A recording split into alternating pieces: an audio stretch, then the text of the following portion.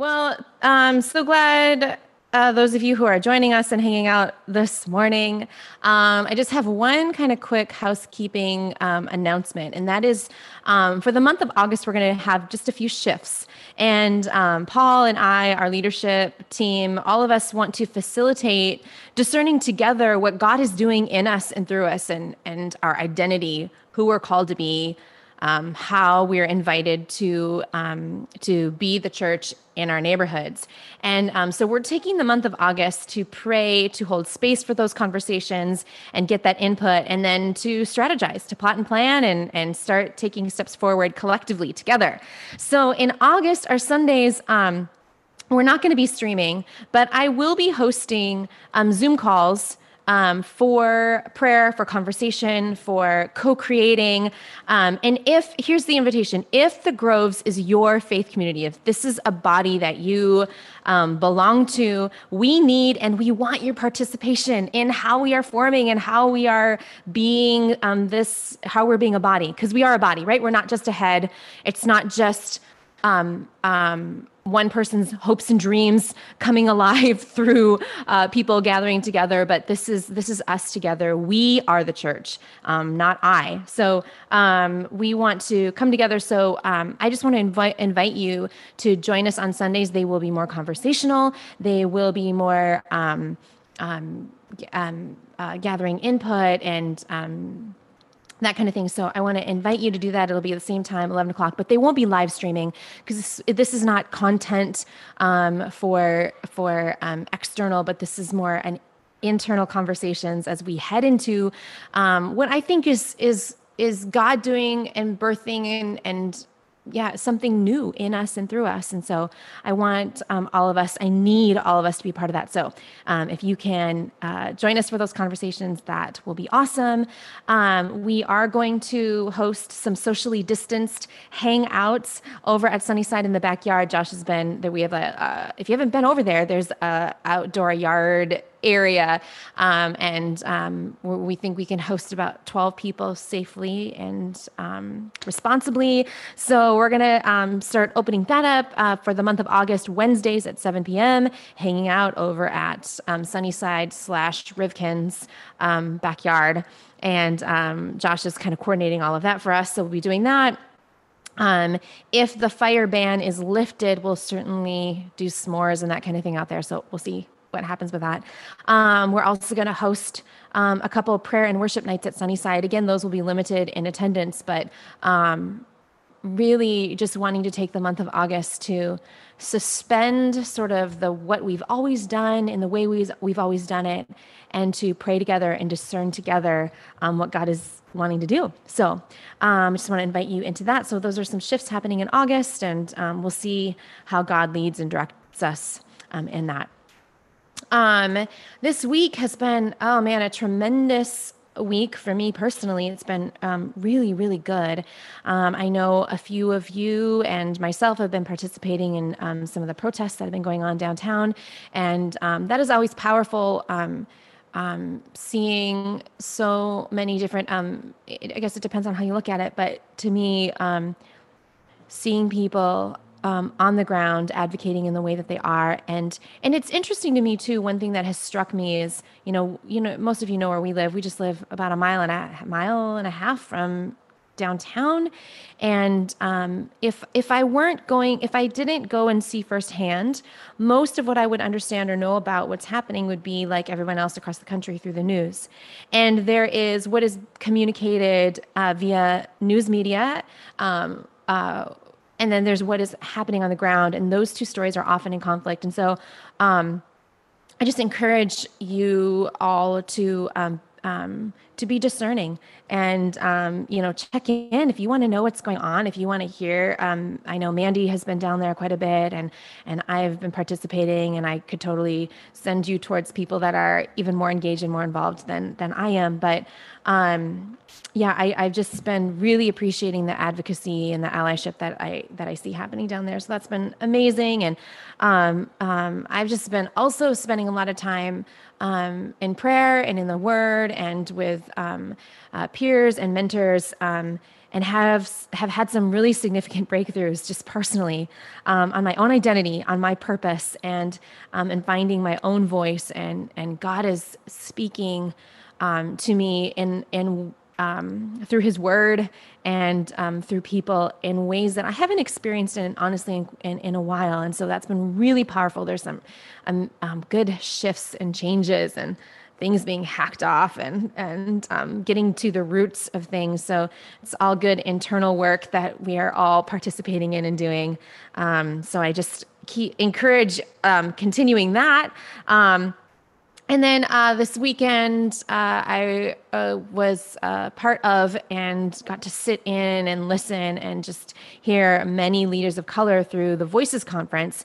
And the Voices Project is an organization co-founded and led by Leroy and Donna Barber. So they had a conference this past weekend that was just fantastic, just so incredibly inspiring. So anyway, lots of really good things on my end. That's just me letting you know what's up and where I'm located this morning. So I'm coming in with about 2 cups of coffee, some water, and 2 pieces of bacon. And I'm like ready to have this conversation this morning. So, or I'm not really conversing with you. I'm just talking at you. So less conversation, more I'm excited to be speaking at you today. And this morning, as I come into this conversation, I actually have the women of our community in mind. Now, I don't normally go into conversations, like speaking to women. And that's mostly because I reject and I resist being someone who can only speak to women, or that I'm here to talk to give a women's perspective. Because for the record, I do what I do because I believe God's Spirit has been poured out on all flesh. So that means that God's gifts and His power are not isolated to men. They're not isolated to Western Europeans or one particular religious denomination. They are not dependent on whether you own a home or you have a respectable job. The Spirit of God has been poured out on all. And so that's why I do what I do. But this morning, I have our women in mind. One of the ways that Jesus spoke truth to power was by decentering those who held it and speaking to the people in the presence of the power. Jesus would speak in stories to the disciples and the crowds, while on the fringes or even maybe mixed in, religious, legal, political leaders would watch and they would listen. And Jesus knew they were there, but he would tell stories, he would tell parables, he would talk to the people. And Matthew 21:45 says that when the religious leaders heard the stories that Jesus was sharing, they knew that those stories were aimed at them. So Jesus wasn't speaking directly to them, but they knew they were picking up what Jesus was putting down, right?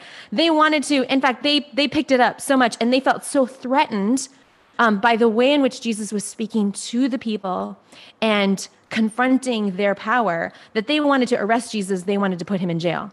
However, it's interesting. They were intimidated. The text says they were intimidated by public opinion, so they held back.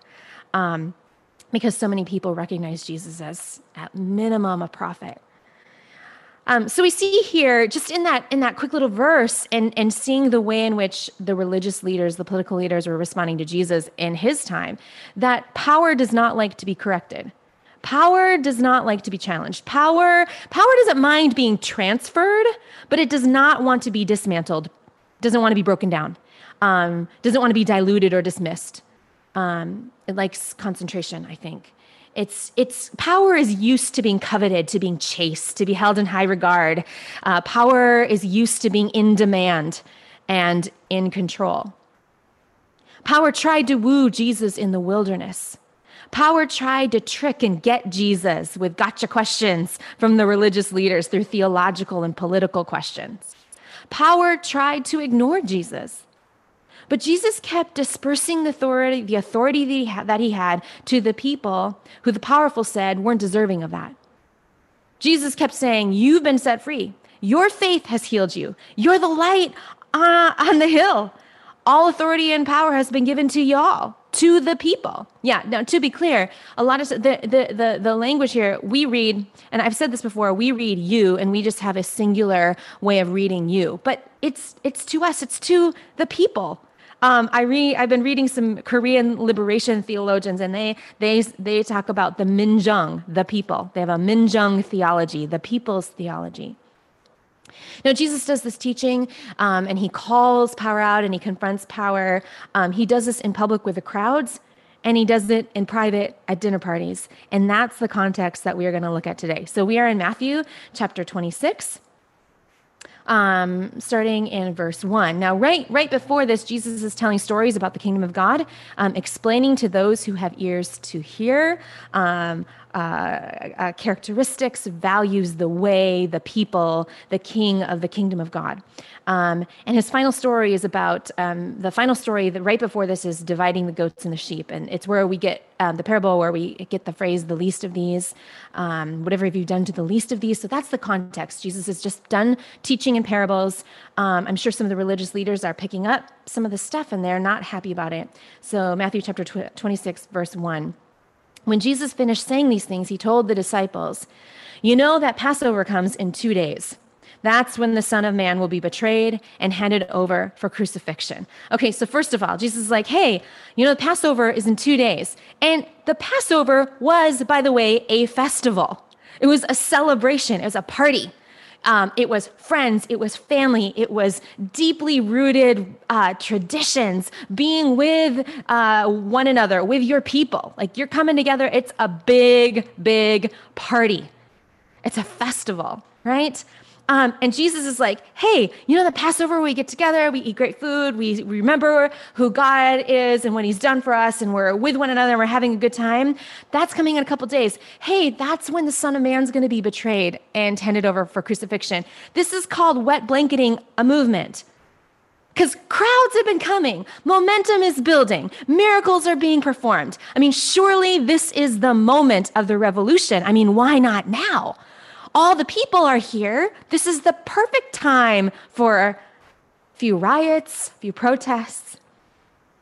But instead of going in that direction, Jesus says, I'm going to die the cruelest, most painful, and degrading death of a common criminal. Like, downer Jesus. Like he obviously did not read the book on maximizing or capitalizing the moment or how to, successfully lead a social movement. Let's go on to verse 3. At that very moment, the party of high priests, the group of high priests and religious leaders were meeting in the chambers of the chief priest named Caiaphas. This sounds like a very important meeting. It sounds like the kind of meeting that if you were in leadership and you were in power, you were going to want to be at this particular meeting. So they gather together, conspiring to seize Jesus by stealth and kill him. But they agreed that it should not be done during Passover week because we don't want a riot on our hands, they said. Okay, so here they are, these religious, political, legal, they're leaders. They're gathering together and they're having, probably an illegal gathering, plotting to kill someone who wasn't convicted of anything. But their fear of riots was real. Okay, crowds are coming together. In one location, hundreds of people had been trampled previously at other previous festivals and celebrations. During this time when Passover week, the Roman governor, I like to call him Chad, he would show up and there would be an increased security presence. Roman centurions, AKA the feds, that's how I would interpret it. They all show up at this because they want to make sure that it doesn't get too crazy. They want to make sure that everything stays calm. There aren't any riots. The high priests, the religious leaders, they want to make sure everything is calm too. They want to maintain the status quo. They don't want any riots because they don't need Rome coming down on them too. You see how the system is keeping all the players in check. Okay? So here we have the few who are in power gathering together. They're conspiring. They're being covert and clandestine. They're murderous. Just note here that this is what holding on to power can look like. This is what empire does. And it sounds like, keeping things status quo, keeping things safe, it's secure. We're doing this for the good, to sustain the systems that keep everybody together, safe, secure, protecting our buildings, our institutions. And if we have to work covertly, if we have to be undercover, if we have to do things a little bit in the dark, it's just what we have to do. And if we have to murder one person just to keep everything safe, that's okay. That's what empire sounds like. That's what power sounds like. An empire uses violence to protect its power. So what do we see Jesus doing? Verse 6. So when Jesus was at Bethany, so this is how the powers that be are conspiring to kill Jesus, right? So what is Jesus doing? Jesus was at Bethany, a guest of Simon the leper. A woman came up to him as he was eating dinner and anointed him with a bottle of very expensive perfume. So here's Jesus. He's having dinner in Bethany. If downtown Portland is Jerusalem, Bethany is the Sunnyside neighborhood. That's about the distance between, okay? So the action, people are starting to gather. It's where the leaders are. It's where they're conspiring. That's all happening downtown. And over in Sunnyside, Jesus is having dinner, okay, at Simon the leper's house. Now, I've read a few things. Most people suggest that Simon did not have leprosy in the moment, because if Simon was present, he couldn't have leprosy and be engaging with them. So perhaps Simon the leper was someone that Jesus had previously healed. But it also may not be a literal name. I just thought this was interesting. This is just a fun fact. So apparently, tall families were often called like Goliaths. Like if Simon's family would have been tall, it would have been like Simon the Goliath. But Simon gets the leper, which just does not seem flattering. It doesn't seem like maybe this family's history is, really looked up to or highly desired or coveted. But here we have Jesus being anointed with this fragrant, anointed is, the oil being put on with this fragrant, expensive oil.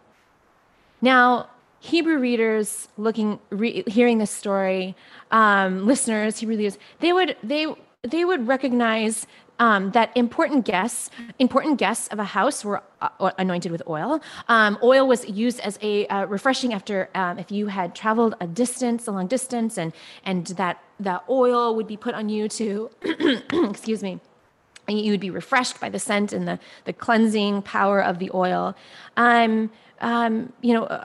This kind of anointing would have been an action that communicated a conferring of power. Kings and prophets were anointed, were covered, and oil was poured over them. So we have these images, the history, the tradition that is coming into the mind of someone who would be listening or reading this story. Imagine reclining just imagine what's happening here. So Jesus is reclining at dinner. The way they would eat dinner is like the table's near the floor, and their heads would be near the table, and they would eat, and their feet away from the table. And as Jesus and as these others are reclining around this table, a woman comes in and starts this ritual that they would have all been familiar with. Now, and I want to just take a moment and this woman, she's unnamed here. She doesn't have a name. But she's unrestrained. She's compelled. And she comes in with this offering of great value.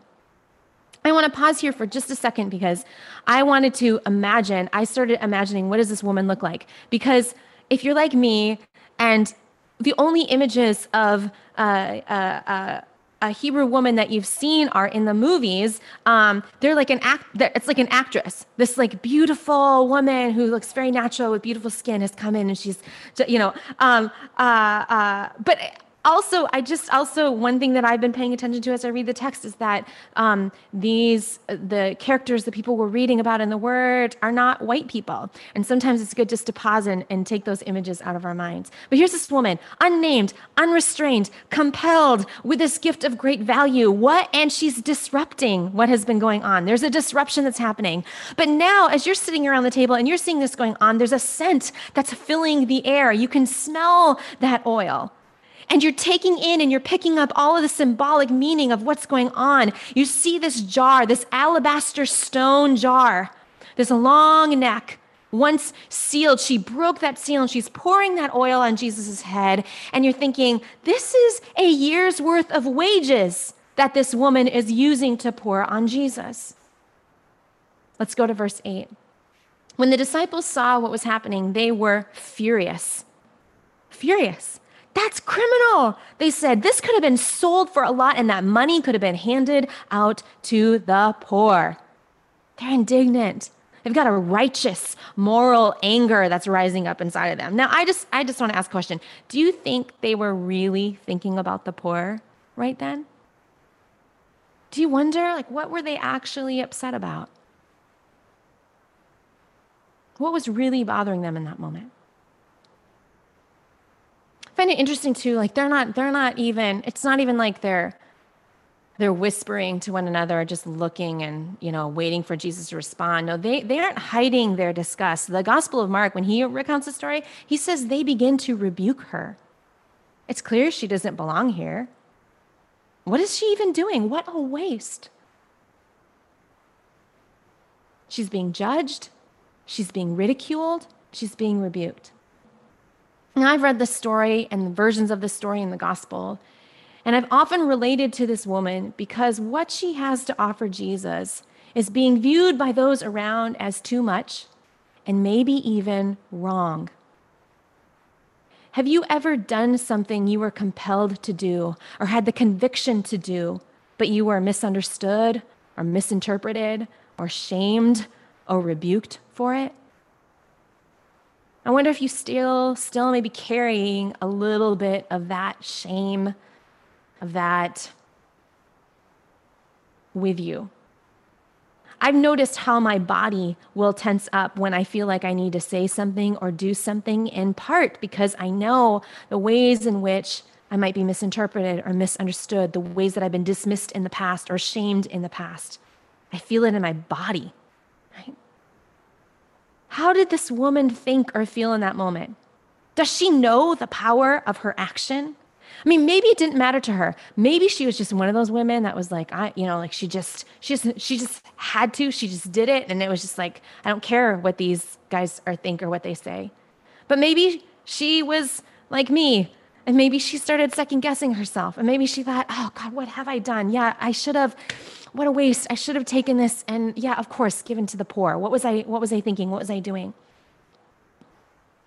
And it occurs to me that women, including myself, are often ridiculed and shamed for our presence or what we bring to the table.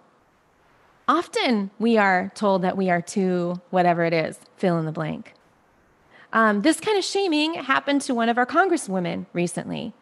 Many of us listened to her eloquent response that we heard this week. And she said, in part, she said this: the reason women are critiqued for being too loud or too meek, too big or too small, too smart to be attractive or too attractive to be smart, is to belittle women out of standing up publicly. The goal is to critique into submission.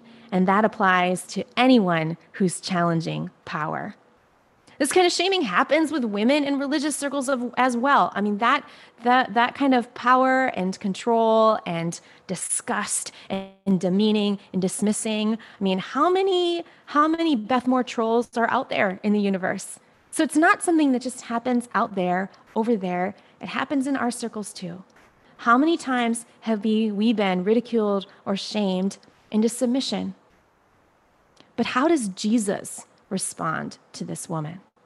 Matthew 26, verse 10. When Jesus realized what was going on, he intervened. Why are you giving this woman a hard time? She has just done something wonderfully significant for me. Jesus says, why are you causing her suffering right now? What you see as foolish and offensive, what you interpret as a waste or as a disruption, is actually good, praiseworthy, and noble. Jesus not only shuts down the rebuke and the shame, he sees her, he acknowledges and recognizes her intent and says her action is significant. Not just neutral, not just, hey, you guys, leave her alone. She didn't know she didn't know what she was supposed to do. This has just all been a mistake. No, he says her action holds significance. That what she's done and the extravagance of her action actually matters. Your presence, your actions, your gifts, your offerings are significant and they matter. That's what Jesus is saying. And it's not cliche. It's not just cute. It's the truth. Jesus goes on in verse 11. He says, you will have the poor with you every day for the rest of your lives, but not me.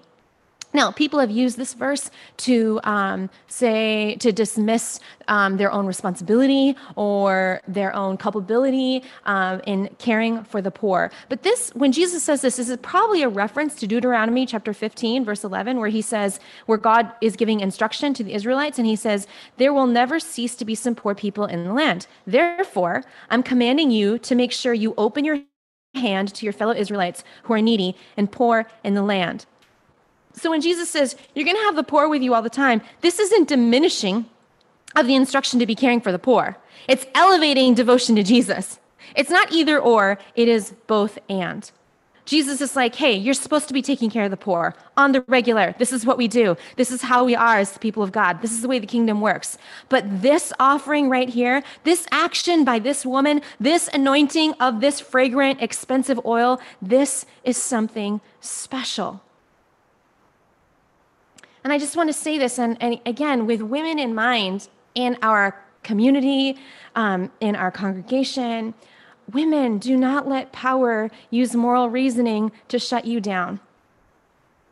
With Jesus's affirmation and his word, hold power accountable to the values that power espouses, and hear Jesus affirming your actions and your gifts and your very presence in a room where others may not think that you belong. Verse 12, when she poured this perfume on my body, Jesus says, when she poured this perfume on my body, what she really did was anoint me for burial. You can be sure that wherever in the whole world the message is preached, what she has just done is going to be remembered and admired. What was rebuked by man was defended and elevated by Jesus. What was condemned by man was now going to be part of the good news that was going to be shared with the world. So again, with women in mind, women, hear me and hear Jesus today. Women of color, hear Jesus today. Do not withhold your gifts and your presence. Don't let the shaming of the past or the fear of future shame keep you still and silent.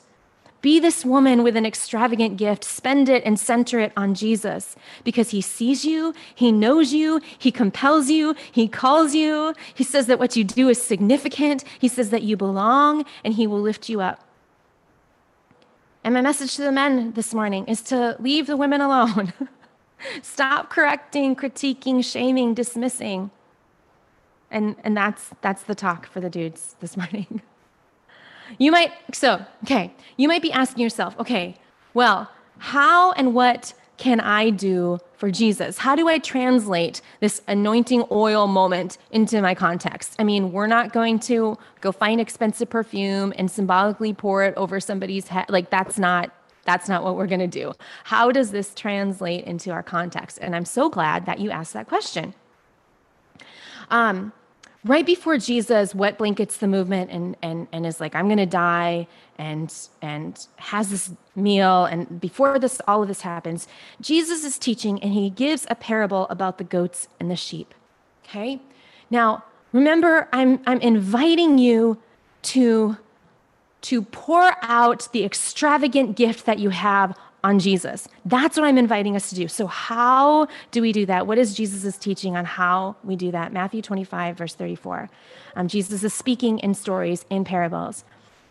And he says, the king will say to the sheep, those on the right, enter you who are blessed by my Father. Take what's coming to you in this kingdom. It's been ready for you since the world's foundation.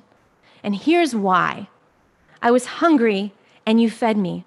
I was thirsty and you gave me a drink. I was homeless and you gave me room. I was shivering and you gave me clothes. I was sick and you stopped to visit. I was in prison and you came to me. Then those sheep are going to say, Master, what are you talking about? When did we ever see you hungry or feed you or thirsty or give you a drink? And when did we ever see you sick or in prison and come to you? When did I ever open an expensive bottle of oil and pour it over your head? And the king will say, I'm telling you the solemn truth.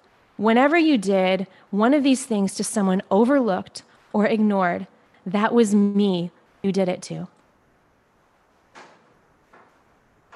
Then he will turn to the goats, the ones on his left, and he will say, get out, worthless goats. You're good for nothing.